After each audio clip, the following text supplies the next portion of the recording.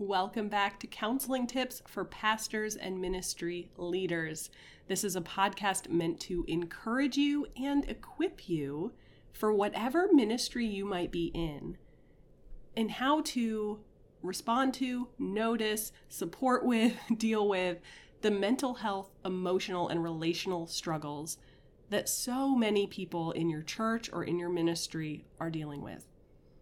My name is Jess Hayes, and I am the director of the nonprofit counseling center, I Hope Christian Care and Counseling. We are a distinctly Christian nonprofit in Florence, South Carolina, and I am a licensed counselor and a licensed marriage and family therapist. And I Hope is happy to sponsor this podcast. We have an audio version and a video version. You can also grab more resources on the website. My plan is to turn this into a blog. There's a lot of dreams and visions and goals, but time is limited. So we'll see how far that goes. But I know that our conversation today will be helpful for you. So let's dive in. In our last episode, we took a look at some common warning signs or red flags that you might notice about depression. And again, maybe it's for you, but definitely someone in your church, someone in your neighborhood, someone in your school, someone you know is struggling with depression right now. And that doesn't mean you will notice every warning sign, but I think God does want us to be wise and intentional. And so that's what this podcast is about. So let me pull up my notes here. So we already talked through the warning signs that you might notice, but then there's the question, okay, what next? What do I do if I am concerned that the person I'm talking to or someone in my life might be struggling with depression? Well, if it's an immediate safety concern, if someone is coming to you saying, I just can't take it anymore, I think I'm going to kill myself, I just can't take it anymore, I'm really worried about my son, my husband, my whoever, and I'm worried that they're going to hurt themselves, take that seriously. Might it be just a call for attention? Sure. But do you really want to see what else they might do to try to get your attention? We need to take these things seriously. And I would encourage you to call 988 for emergency mental health support. That is the Suicide Prevention Lifeline. They also have a website, 988lifeline.org. They've got a lot of good resources, and they can help in the moment. Whether you're the one struggling, and that's why you're calling, or you're with someone who is struggling, or you're just maybe a little concerned, you want some ideas, they can give some very practical, in-the-moment help and support. You can always, of course, call 911 or go straight to the emergency room, but 988 has been developed as that emergency mental health side of things. So if it is a crisis in the moment, don't be afraid to call. I'm not going to say it's impossible. Nothing's impossible, but it's very rare that someone would be bothered that you're concerned. Oh, wow, this person's listening to me and they care about me. That's a good thing.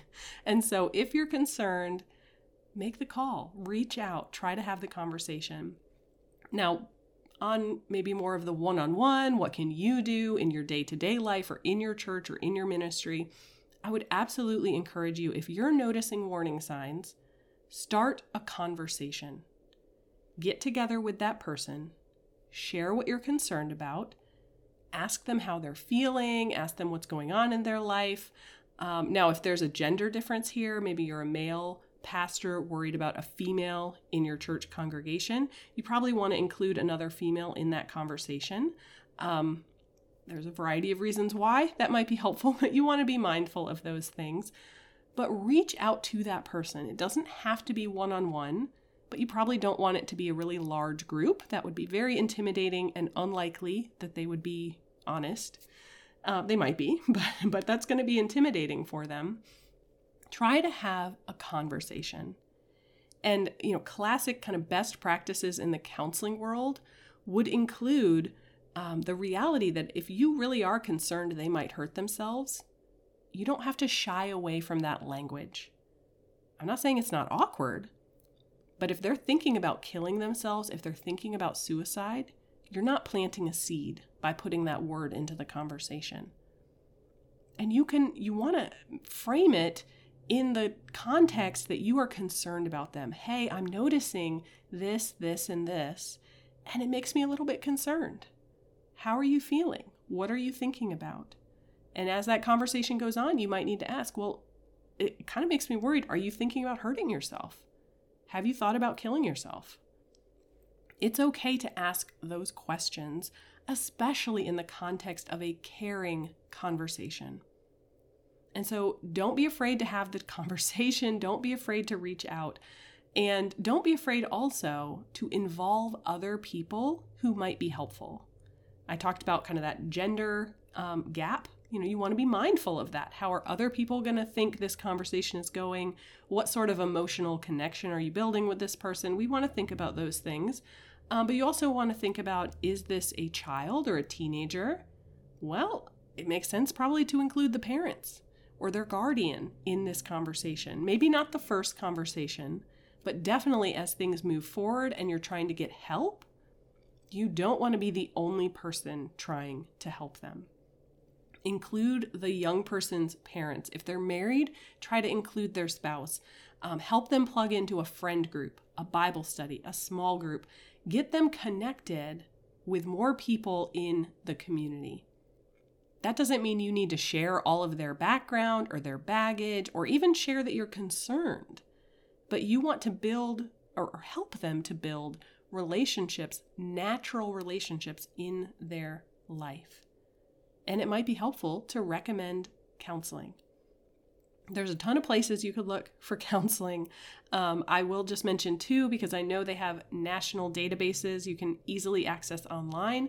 Focus on the Family has a counseling network. You can go in and say, well, this is where I am, and do a search, and it'll pull up people who are in their network. And then the American Association of Christian Counselors also has a similar network. To go online, tell them where you are, and they'll show you the results from local people who are Christians, who are, not necessarily preaching the Bible in every session. Different Christians handle that differently in their counseling sessions. But if you're meeting with someone and they need support beyond what you can offer, maybe because you don't have enough time or expertise, or it's just you're really uncomfortable with the topic, or you're really good friends with them, or whatever it is, plenty of things might get in the way of you being the one to offer a longer term counseling. Try to help them connect with someone who can. It might be online, might be face-to-face. If you're here locally in Florence, South Carolina, call the iHope Center. If we can't help you, we'll try to connect you with someone who can. They might want to call their insurance company. There's a lot of options. But at the end of the day, if you're worried about someone, the Lord does not want us to stand idly by. He wants us to care for His people, to show compassion and love, to offer kindness, but also to offer practical support. So start a conversation, involve others who are helpful, and prioritize safety. Now, I already mentioned calling 988 for emergency support. Depending on your relationship with this person in your ministry, maybe you're actually sitting down to kind of talk through a safety plan. Get the guns out of the house, lock up the medications, whatever it is that they are specifically concerned about, getting them connected with a support group or something like that. Don't take these things lightly, but also, let me remind you, don't take these things exclusively on your own shoulders, because that is not how God operates. He developed us. Developed us. That's not quite the right word. Definitely not the right theological word. He created us for relationship with Him, but also with each other. So you can grab a free resource. We have a simple PDF for you outlining some of these warning signs and the what to do recommendations. And again, 988lifeline.org. They have a ton of resources. You can grab those freebies. Again, reach out, leave a review, or send an email. Let us know if there are particular topics you'd like for us to cover. And we are going to continue on this journey here on the podcast of offering encouraging and equipping counseling tips for pastors and ministry leaders. So you can learn more about the iHope Center at ihopeflorence.com. And we'll be back next week with more. And so we'll talk to you then.